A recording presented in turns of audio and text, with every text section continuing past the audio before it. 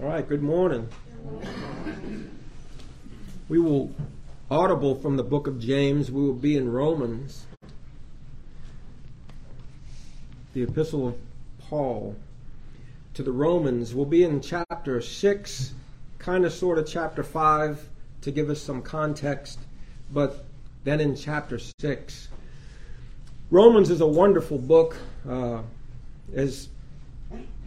think if I had to pick a book in all of the Holy Scriptures to have, and I had to pick one, I think this would be it. Of course, I'm glad I don't have to do that. But in chapters 1 to 3, about verse 25, Paul teaches us that all men are under condemnation, all lost sinners, both Jews and Gentiles. Chapter 1 all the way to chapter 3, verse 23. Chapter 3 and verse 4, Paul teaches us the doctrine of justification, teaches us about our salvation. So he goes from condemnation to justification and salvation. And then in chapter 6, he transitions to our sanctification. And then after that, to mortification. Today, the focus of our study is going to be on our sanctification. And we're going to look at a term in the Scriptures that it's been on my heart for weeks, actually. And I wasn't quite ready last week, but I think this week I pray that the Lord will have something for us and that He would teach us in this passage. In Romans 6:2, if you get there, I'll show you the phrase that Paul writes. He says, "How shall we that are dead to sin live any longer therein?" And so it's those words, dead to sin. And I could tell you that's a death that you want. You want to be dead to sin. And so that's it. And I begin to meditate upon that, think upon that, study that. And I want, because listen, this is a place of sanctification, to be dead to sin, where sin no longer has dominion over us. If you're lost, sin has dominion over you. But if you're saved, the Apostle Paul speaks here, and we'll see in a moment, in the indicative mood, that this, to the Christian, is something that is certain. It is so. And I want you to see that today from the Scriptures. But come with me as we go to the throne of grace and pray. Father, please help us, oh God, as we open the Word. I thank you for these precious souls. Father, it's a humbling thing to come before your presence. We pray that you would speak to us, give us understanding. Father, I need you to understand the Word of God. Father, it's not a textbook like an English book or a history book that we can learn in order to be saved. No, Lord, we need you to meet with us. We need your Spirit, oh God, to descend into our midst to reveal this to us, oh God. Oh, Father, it speaks to us, your Word speaks to us of a supernatural and great salvation, a supernatural gospel that has power. But Father, we have not the power to wield it. We only open the Word of God, and we depend upon you, oh God, to powerfully work among us, to speak to us, to open the eyes of our understanding. We need you, oh God, this morning. And I pray that you would please be here with us. And we ask it in Jesus' name. Amen. So Romans 6:2, how shall we that are dead to sin live any longer therein? Now let's dispense with this right away. If you're a Christian, this is talking about you. You are dead to sin. So if you're dead to sin, how shall you live any longer therein or in sin? Well, it shouldn't be. So what does it mean to be dead to sin? Well, it's important to understand, because if you're in Christ, you are. Now, this is a contrast to being dead in your sins. You've heard that. Ephesians 2:1 says, "And you hath he quickened who were dead in your sins," dead in your trespasses and sins. To be dead in your sins means that you're estranged from Christ. Y'all know what it means to be estranged, right? It means things aren't good. So when we're outside of Christ, we're estranged from Christ, separated from Him. To be dead to your sins, in opposition of being estranged from Christ, you're united to Christ. those that are dead to their sins. They're united to Christ and they are one with Christ. Being dead in sin is bad. Being dead to sin is good. That's what you want. Now, since Romans 6:1 starts with a question, I want to look at the latter part of Romans 5 to help us understand. We didn't read verse 1. Let's read it. Excuse me. Paul says, what shall we say then? So we need to go back and find out, because he says, what shall we say then? Shall we continue in sin that grace may abound? So we need to understand, why was Paul saying this? Now go back to verse 12 of chapter 5. We know what chapter 12 speaks of the offense that plunged the entire human race into sin. And listen, just a thought here. If you ever think that one little sin is not bad, see what Adam's one sin did to the entire human race. So don't ever think that one little sin that you commit is bad. It's like a rock that you throw in the water. The ripples don't stop. They reach every point in the pond that you cast that rock into. Wherefore, as by one man sin entered into the world, one man, and death by sin. That was the punishment. That was the warning of God. We know in the garden of God. Death by sin, and so death passed upon all men, for that all have sinned. Adam is he's our representative. He represented you and me in the Garden of Eden. And what that means is you and I sinned in Adam. He represented all of humanity. When he sinned, every one of us sinned. And so that helps you to understand how guilty we all are in Adam. Adam's penalty and punishment is our penalty and punishment. In fact, I'll just read this to you. This is 1 Corinthians. You don't have to go there. I'll read it to you quickly. The scripture says, but now, for since by man came death, that's Adam, by man came also the resurrection of the dead, that's Christ.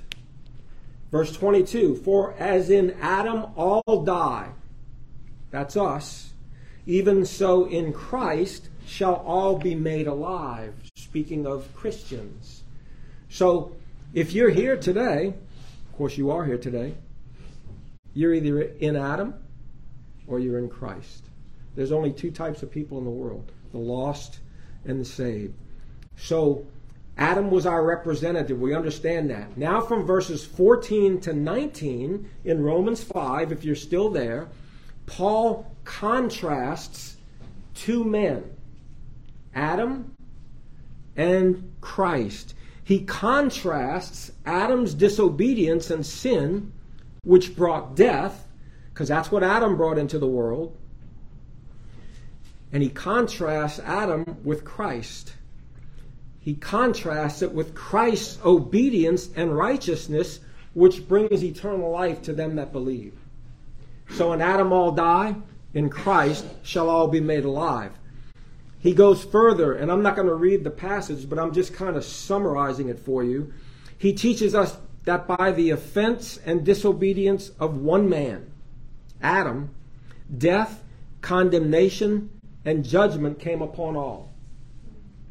Because of Adam, we were all made sinners. So we sinned in Adam. In contrast, by the grace of God, and you know what grace means, huh? It means receiving something that we don't deserve. None of us could ever merit our salvation. The transaction of our salvation between God the Father and God the Son was between God the Father and God the Son. We are the recipients of that wonderful grace, that Christ died for our sins. So Christ, in contrast, he obeyed God. So there was the offense and disobedience of one man, and there was the obedience of the other man, that is Christ. And for those that believe in Christ, as in Adam many are made sinners, so in Christ many shall be made righteous, and they shall be given eternal life. In Adam there is death, in Christ there is life. Now, if you're in Adam, and you got to remember this being united to him. If you're in Adam and only in Adam, you're united with Adam. You're lost. You're dead in your trespasses and sins. And if that's who you are and you're not a Christian, sin and death reign like a king in your life. Now, if you're in Christ, you're united to Christ. And grace reigns in you by Christ unto eternal life. So you're either in Adam, of course we're all in Adam, but those of us that are saved, we're now in Christ. All right, so remember that in Christ, you're united with Christ. You're one with Christ. Now look at verses 20 and 21, and we'll pick up there in chapter 5. Paul now writes, "Moreover, the law entered, that the offense might abound." The offense. Now, is he talking about the one offense of Adam? I think that's a probability. The law entered that the offense might abound, that it might increase, that it might look worse. But where sin abounded, grace did much more abound. That as sin hath reigned, see this? Sin hath reigned unto death in the lost, even so might grace reign through righteousness unto eternal life by Jesus Christ in the saved. So do y'all understand that? If you're lost, sin and death reign in your life. The wages of sin is what? Death. If you're in Christ, you remember what Jesus told Martha? He says, "Thy brother shall rise again."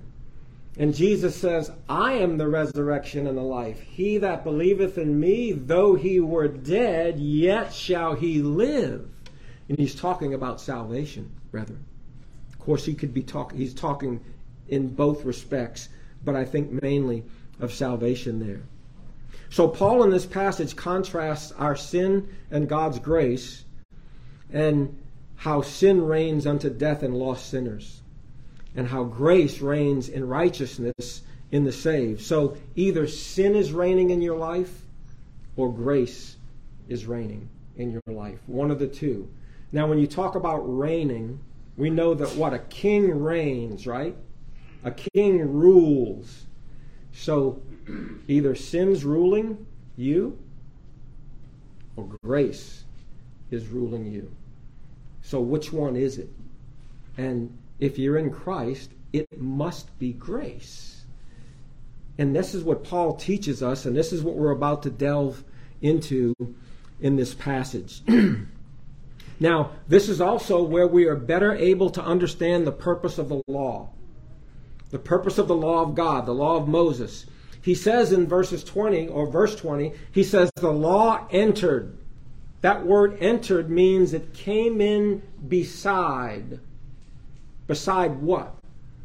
It came in beside the command that God gave Adam. So it came in addition to the command that Adam transgressed. Because God gave Adam a command, right?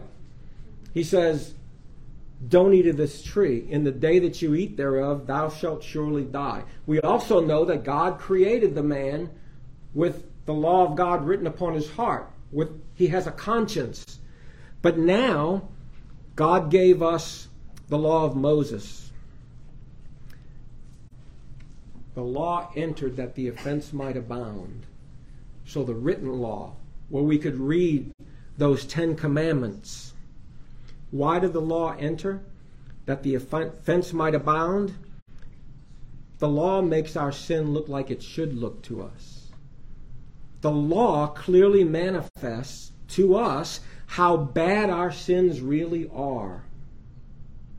It condemns us with inescapable and divine precision. The law puts the finger on us, and we realize that we cannot escape its condemnation. It condemns us. And this is the design of the law, that the offense might abound, that it might look as bad as it really is. Because without the law, we don't know. In fact, look at verse 13 of chapter 5, if you're there in Romans 5 and verse 13, he says, "For until the law, sin was in the world." That is the law of Moses. "But sin is not imputed where there is no law." Well, there was death between Adam and Moses, and that proves to us that there was sin and there was law. So understand that. Now go to Romans chapter 7. Romans 7 and verse 4, Paul here writes, "Wherefore, my brethren, you are also become dead to the law by the body of Christ, that you should be married to another, even to him who is raised from the dead, that we should bring forth fruit unto God." So he's talking about a union. He's talking about when Christ died and he took our sins upon him on that tree. Now he says, "Ye, Christian," I want you to get this, "ye are become dead to the law." So here's another "dead to" phrase. What does it mean that we've become dead to the law? It means that it has no more condemning power over you. We're dead to the law by the body of Christ. And here's a union now, a new union, that you should be married to another, even unto Christ. Now look at verse 5. "For when we were in the flesh," that's lost, "the motions or the passions of our sins, which were by the law, did work in our members to bring forth fruit unto death." The law revealed to us that we were sinners. That's what he's saying. But now we are delivered from the law, that being dead wherein we were held, that we should serve in newness of spirit and not in the oldness of the letter. What shall we say then? Is the law sin? In other words, because you go back to chapter 5, he says, the law entered that the offense might abound. Well, did the law make me sin? No, the law made sin look like sin. He says, is the law sin? No, God forbid. Nay, I had not known sin but by the law. For I had not known lust, except the law had said, Thou shalt not covet. But sin, taking occasion by the commandment, wrought in me all manner of concupiscence. For without the law, sin was dead. In other words, without the law, I didn't know about lust. I was ignorant of it. He says, I was alive without the law, verse 9, once. That's not a good alive. That's in my own opinion. This is like in Paul's conceit. He says, I was alive without the law. But when the commandment came, sin revived. The law revealed my sin to me. And he says, and I died. And the commandment which was ordained to life, I found to be unto death. For sin, taking occasion by the commandment, deceived me, and by it slew me. Wherefore the law is holy, and the commandment holy, and just and good. Now verse 13. Was then that which is good made death to me? He's talking about the law. God forbid. But sin, and this is what the law does, sin that it might appear sin. See, the law was designed to show us our sins. And by working death in me, by that which is good, because the law is good, that sin by the commandment might become exceedingly sinful. So we understand that the law is designed to show us how bad our sins are. Now, listen, it's important to understand this. That's why I'm going over this. Go to Galatians chapter 3. Keep in your mind, we're going to get to this. What does it mean to be dead to sin? Dead to sin. Galatians 3:21. Paul, the apostle to the Galatians, verse 21 says, Is the law then against the promises of God? No, God forbid. For if there had been a law given which should have given life, verily righteousness should have been by the law. But the Scripture hath concluded all under sin, that the promise by the faith of Jesus Christ might be given to them that believe.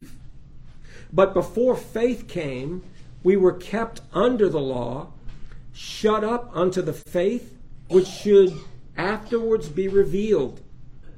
Verse 24, wherefore the law was our schoolmaster to bring us unto Christ, that we might be justified by faith. But after that faith is come, we are no longer under a schoolmaster. For we are all children of God by faith in Jesus Christ, or in Christ Jesus. For as many of you as have been baptized into Christ, we're going to see that again in Romans, have put on Christ. There is neither Jew nor Greek, there is neither bond nor free, there is neither male nor female, for you are all one in Christ Jesus. And if you be Christ's, then are you Abraham's seed and heirs according to the promise. So listen, for those of you who are saved and in Christ, sin and death are now dethroned in your life. Hence, now you are dead to sin, and you are dead to the condemnation by the law against you, and now grace reigns by Jesus Christ in your life. Jesus died on the cross. He completely fulfilled the law, completely. And so now, when he died on the cross, by faith in Jesus Christ, the law has no more power over you. And so, as Paul says in Romans 7:4, you are dead to the law by the body of Christ. Now, since grace reigns in you, now, Christian, and listen, if you're a Christian, these are things that your faith must take hold of. As much as your faith takes hold of Christ dying for your sins, because we believe that by faith, right? If you're saved, you believe that Christ died for you. This wonderful truth that we're about to look at, being dead to sin, is another truth about your salvation that you must grasp, that you must believe by faith. It's a liberating truth. It's a sanctifying truth. I pray that you'll see that. So, Christians, grace now reigns in you.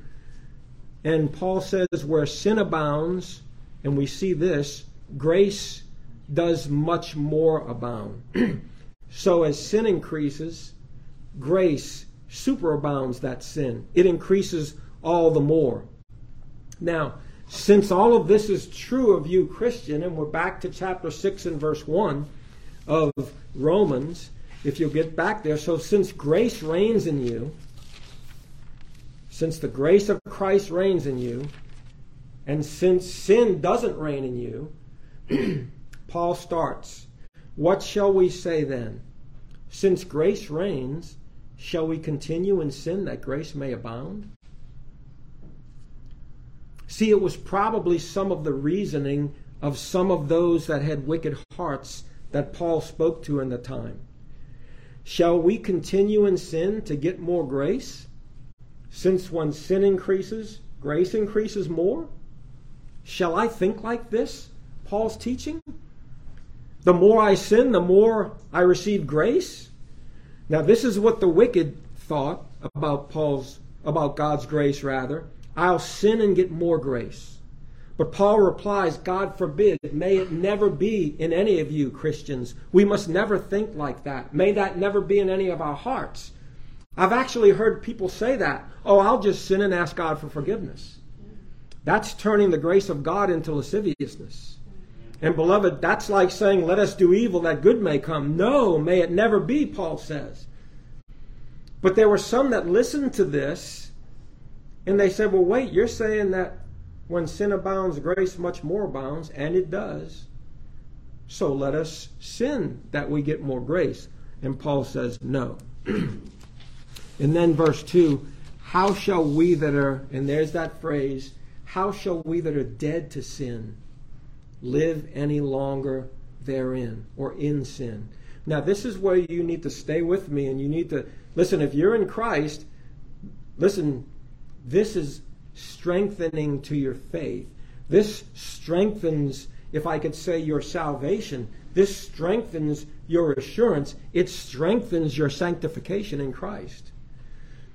Because now we're going to look at Romans 6 and verses 3 to 11. Paul is now going to expand on this very important truth for our faith to take hold of. Listen, if you're in Christ, it's a biblical fact and a certainty that you are dead to sin. I mean, think about that. Whereas before you were dead in your sins, now you are dead to your sins. It's a biblical fact. Paul states it. And as we read this, Paul writes verses 3 to 11, he writes in what is called the indicative, which means it's something that is certain. It has happened. It's a certainty. So that's how he writes. Now remember what verse 21 said. Paul said that as sin hath reigned unto death, that's your past. Sin used to reign in you. You hath he quickened who were dead in trespasses and sins, where in times past you walked according to the course of this world, among whom we all had our conversation, not now, but in times past. Listen, if you are a Christian, you are not the person that you were. Therefore, if any man be in Christ, he is a new creature or creation. Old things are passed away. Behold, all things are become new. So that's who the Christian is. And if you're a Christian, Paul speaks of you, and part of that is that you are now dead to sin. So sin reigned unto death in you in your past. Even so now, in the present and future, might grace reign through righteousness unto eternal life by Jesus Christ. In other words, this is where you are now. So what does it mean to be dead to sin? What does that mean? And if it's good, I want it. Listen, I may not understand everything that is written in the scriptures, but I know when it's good, I want it. I want that. I want to be dead to sin. I don't want it to have power over me. So what does it mean? Now, if I could take you back to Matthew 1:21 and just listen, you don't have to go there. Do you remember when Gabriel, the angel, talked to Joseph and he wasn't going to take Mary to be his wife because she was pregnant already? So the angel went to Joseph and said, "Fear not to take Mary to be thy wife. That which is conceived in her is of the Holy Ghost. And she shall bring forth a son, Joseph, and you will call his name Jesus, for he shall save his people from their sins." So that helps us. A Christian is saved from their sins.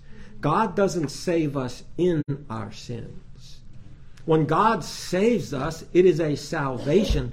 If you were saved from drowning, you're no longer drowning.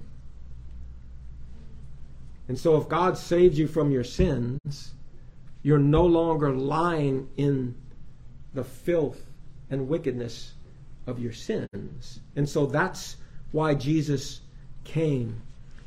When God saved you, Christian, he saved you from the guilt, the punishment, and the condemnation of your sins. But he also also delivered you from the dominion of your sins. Remember, we're talking about either sin reigning or grace reigning. Sin doesn't reign in the Christian's life.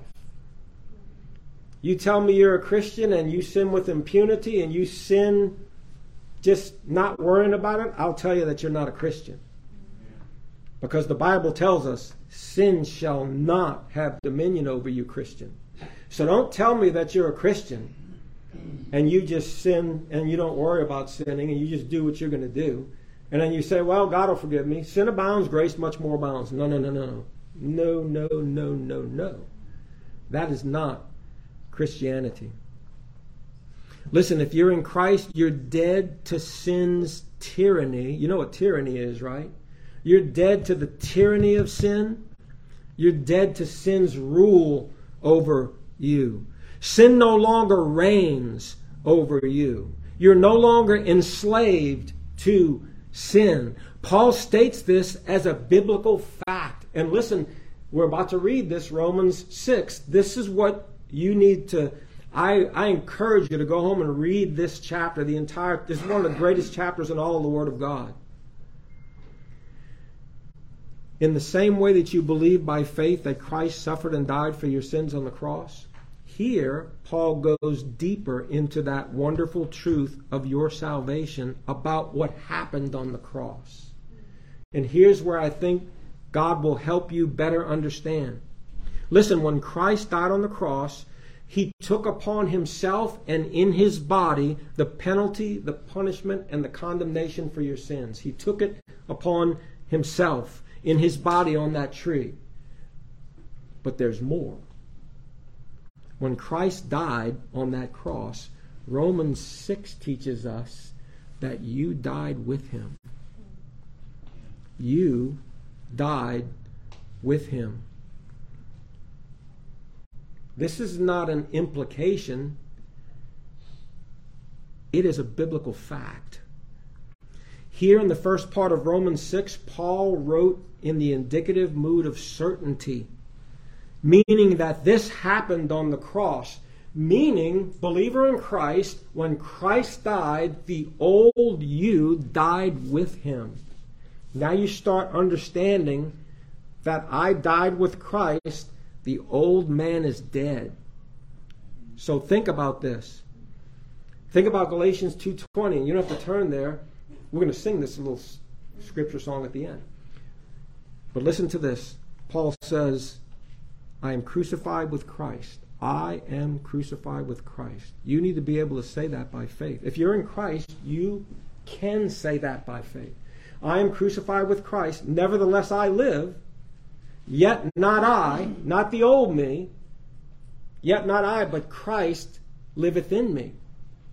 And the life which I now live in the flesh, as opposed to the life that I used to live, the life which I now live in the flesh, I live by the faith of the Son of God who loved me and gave himself for me.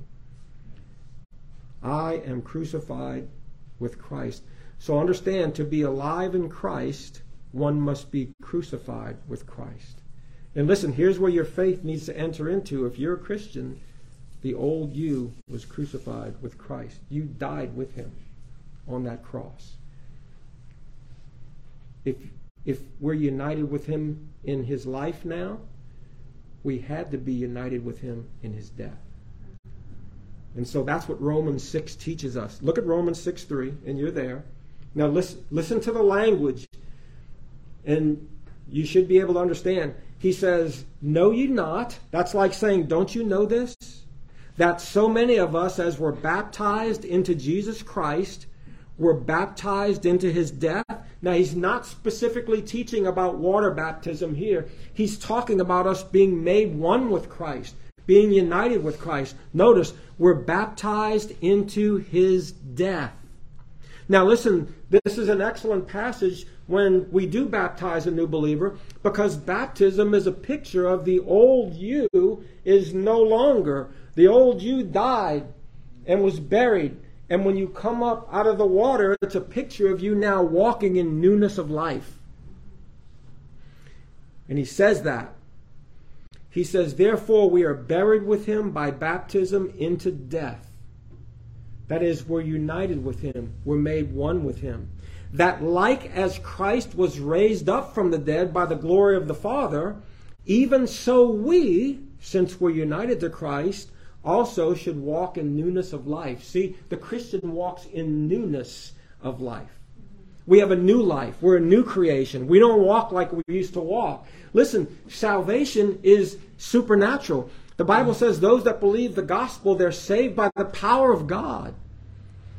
God sends forth his power to save sinners. You say, well, I believed Christ. Yes, you did. And you wouldn't have believed Christ unless God would have opened the eyes of your understanding. Like Lydia by the river, when Paul and the apostles preached there. They went and preached the word to Lydia, and the Bible says, whose heart the Lord opened. That was the mighty power of God saving Lydia. Salvation is not left to a mere earthly decision that you make. So many would say, well, yes, I believe in Christ, who have in fact never been saved. And you can detect false conversions by people that will say, yes, I believe Christ, but they live just like they did before they were saved. They still live in their sins. And Paul teaches us here, we're about to see, sin shall not have dominion over you. And so we have been baptized into his death.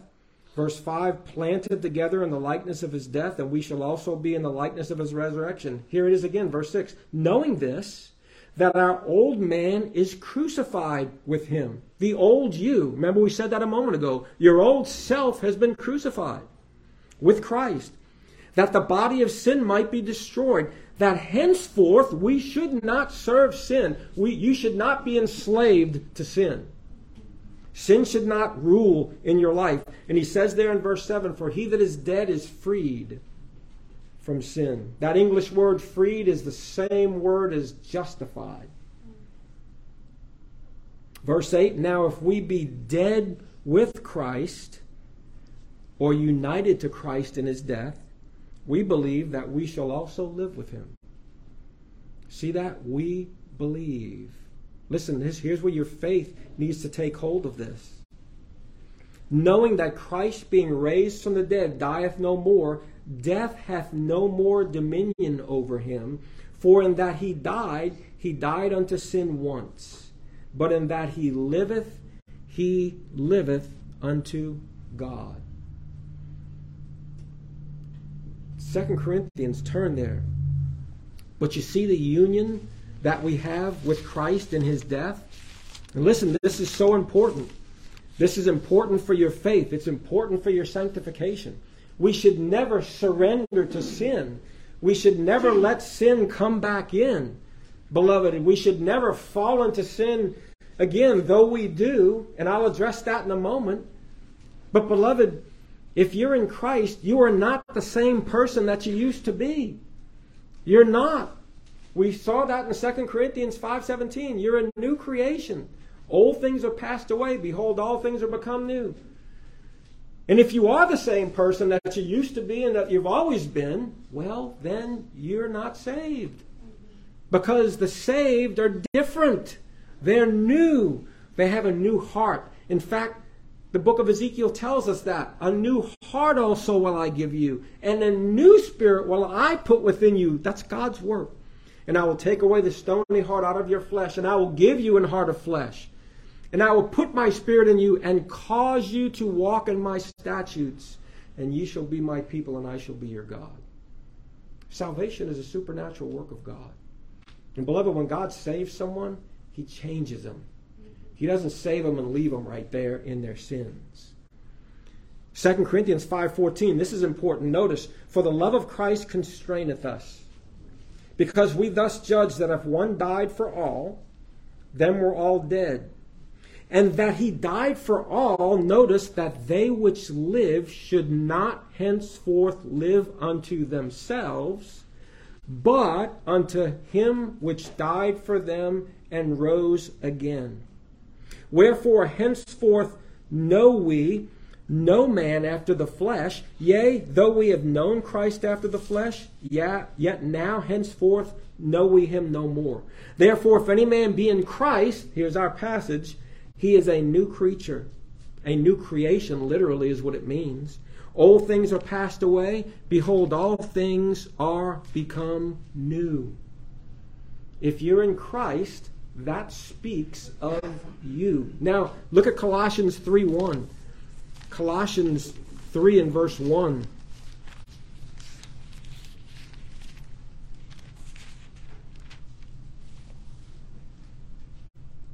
Now, if we be dead with Christ, we believe that we shall also live with him. Colossians 3:1. If ye then be risen with Christ, that's you, Christian. If you're saved, you profess faith in Christ, then you're risen with Christ. He says, seek those things which are above, where Christ sitteth on the right hand of God. Set your affection on things above, not on things on the earth. What's the next 4 words?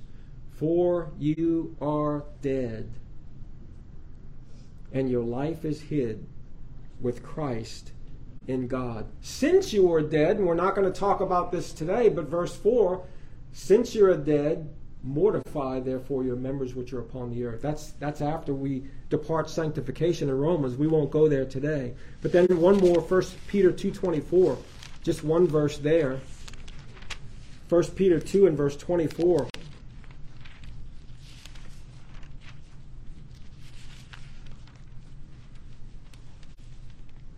Peter speaks of Christ, who his own self bare our sins in his body on the tree, that we being, what's the next three words? Dead to sins, should live unto righteousness, by whose stripes you were healed. That's a blessing. Listen, this is what you need to take. Your faith needs to take hold of this. Listen, this is huge stuff for the Christian. So listen, just as you believed Christ, that Christ died for your sins on the cross, you were also to believe this wonderful truth, that in Christ you're dead to sin. This is something that you need to take hold of. And listen, I'll just tell you what I do. When I read the scriptures, I'll say, Lord, you said I'm dead to sin. I want to be dead to sin. I don't want it to have any dominion in me. I don't want it to rule in me at all. I want it to have no place in my life. Christian, if this is you, you are no longer under the dominion of sin. Sin no longer reigns as a king over you in your life. You are no longer a servant of sin or enslaved to sin. And you're no longer condemned by the law for your sins. As Romans 7:4 states, you're dead to the law by the body of Christ. He took the penalty of our sins in his own body on the tree. Now listen, knowing and believing this wonderful truth that you were united with Christ in his death, remember that and think about that today. If you're in Christ, you were united to Christ in his death, that your old man was crucified with Christ. And now, as we go from verse 11 and forward, now Paul moves to God's command. Since we know this is true, and since the Bible teaches us this is true, that I am dead to my sins, now what? Well, Paul tells us what to do now. You remember James? Show me your faith by your works. Paul says, show me your faith by what you do now. Verse 11, go back to Romans chapter 6. Romans chapter 6 and verse 11. As we start there, Paul says, likewise, reckon or consider ye also yourselves, because we know that this is true, that I am dead to sin, you need to reckon it to be true yourself. You need to believe it yourself. That's what he's saying.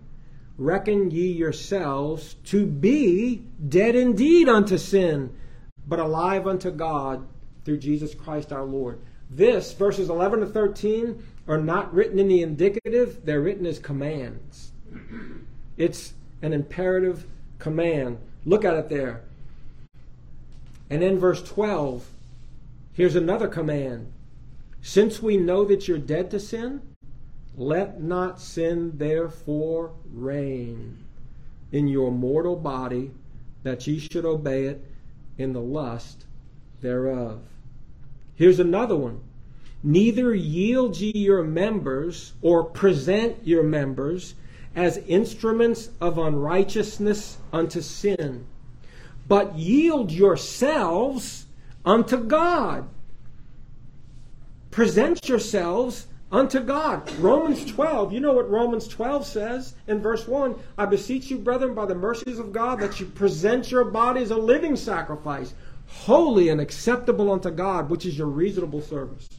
And be not conformed to this world, but be ye transformed.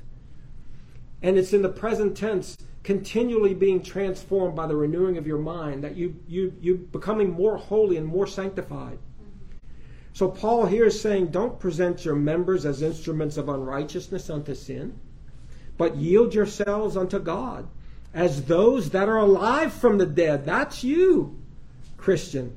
And your members as instruments of righteousness unto God. Listen, this is where each of you as Christians are called to practice what you believe. We believe a lot of things. But do you practice what you believe? Do you practice what you believe and know? We must practice what we believe to be true from God's Word. If I am in Christ, then I must believe that I am dead to sin. And now I need to practice it by putting it off. Show me your faith in Christ by how you reckon yourselves to be dead indeed unto sin, but alive unto God. And by how you don't let sin reign in your life. Beloved, that's to be you. And listen, I love verse 14. This is a certainty about you and your salvation. This is again spoken in the indicative. Look at verse 14. Christian, you could put that right before this. For sin shall not have dominion over you. If you're a Christian, sin shall not have dominion over you. For ye are not under the law, but under grace. It's a certainty about you and your salvation. It's a truth that is true of you. Let me just show you 2 Psalms, and we're winding down here. Psalm 19 and verse 13. This teaches you about how you should think. The psalmist here in Psalm 19 and verse 13, we'll read verse 12. He says, who can understand his errors? Cleanse thou me from secret faults. Keep back thy servant also from presumptuous sins. That's the kind of heart I want to have. Let them not have what? Dominion over me. Then shall I be upright, and I shall be innocent from the great transgression. Was this a Christian writing this? You know it was. Psalm 119, verse 133. One more verse. Psalm 119, verse 133. The psalmist writes here, order my steps in thy word, and let not any iniquity have dominion over me. That should be your heart. Man, that's a prayer for every day. Now let me complete this thought for you so we can bring it into the practical sense. To be dead to sin doesn't mean that you will be able to live a sinless life. Let me just say that. That's coming, that time when we will be without sin. But regrettably, in this earthly life, we still fall into sin. We still live in bodies of flesh, bodies of sin. But in Christ, sin no longer has dominion over you. As children of God, we don't stay in our sins. When we fall into sin, we get up. Though we fall, we shall not be utterly cast down. Now, as children of God, we hate our sins. When they manifest themselves, we mortify our sins. We kill our sins. We take them out of our thoughts and minds. We acknowledge and confess them to our Father, and we run back to the cross for fresh grace. Where sin abounds, grace much more abounds. I love what Matthew Poole wrote concerning being dead to sin. He wrote, it's not falling into water that drowns a man, it's lying in it. So it's not falling into sin that damns a man, it's living in sin that damns him. Beloved, to be dead to sin is another way of saying you're alive in Christ. You're alive in Christ. You're no longer, remember this, you're no longer the person that you once were. Therefore, if any man be in Christ, he is a new creature. Old things are passed away. Behold, all things are become new. Christian, remember this. When Christ died on that cross, you were united to him in his death. And now you're united to him in his life. Now, by faith, you are to reckon your old self to be dead indeed unto sin, but alive unto God. Beloved, this is a liberating truth. Now, let's just finish. I'll finish out the chapter. Just listen to what Paul says, and then we'll dismiss in prayer. Look at verse 15. Romans 6:15, what then? Shall we sin because we are not under the law but under grace? God forbid. Now listen, know ye not that to whom you yield yourselves servants or slaves to obey, his servants you are to whom you obey?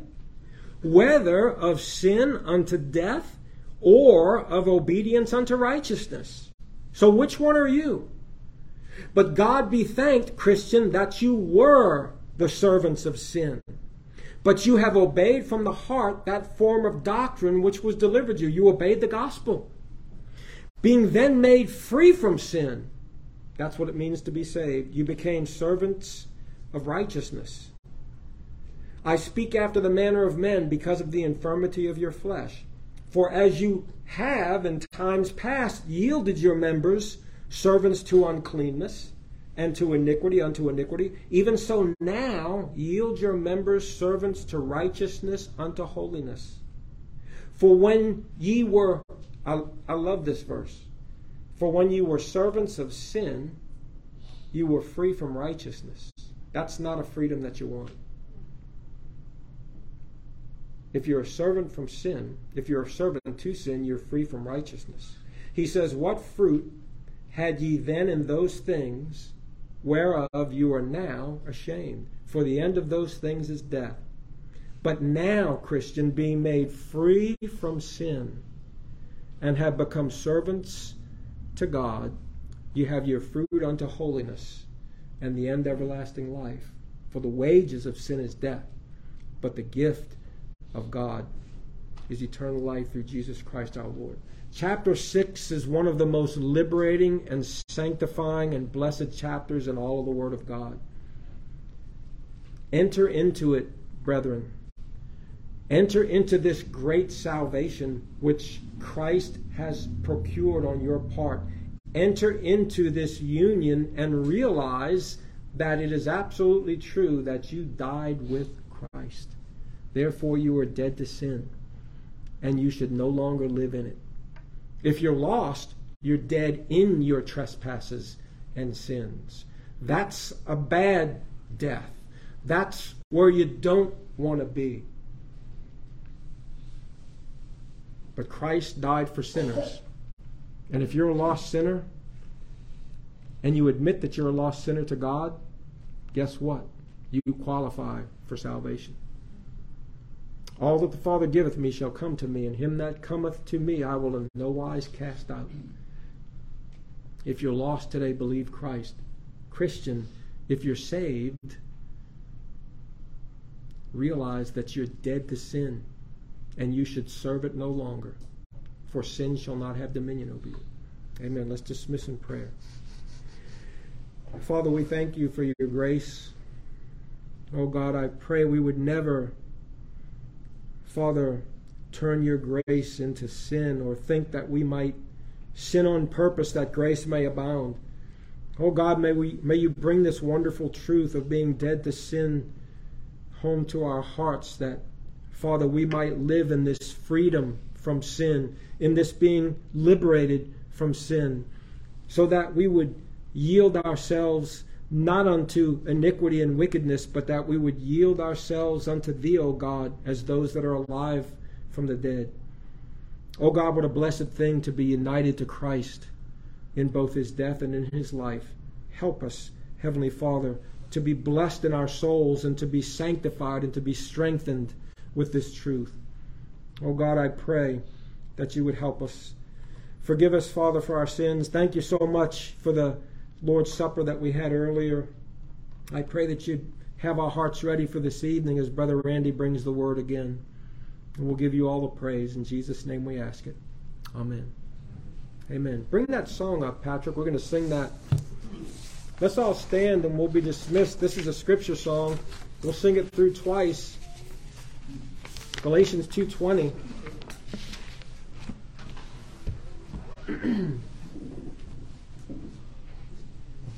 Ready?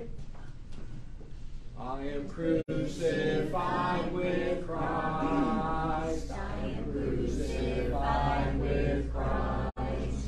Nevertheless I live, nevertheless I live. Yet not I, but Christ liveth in me.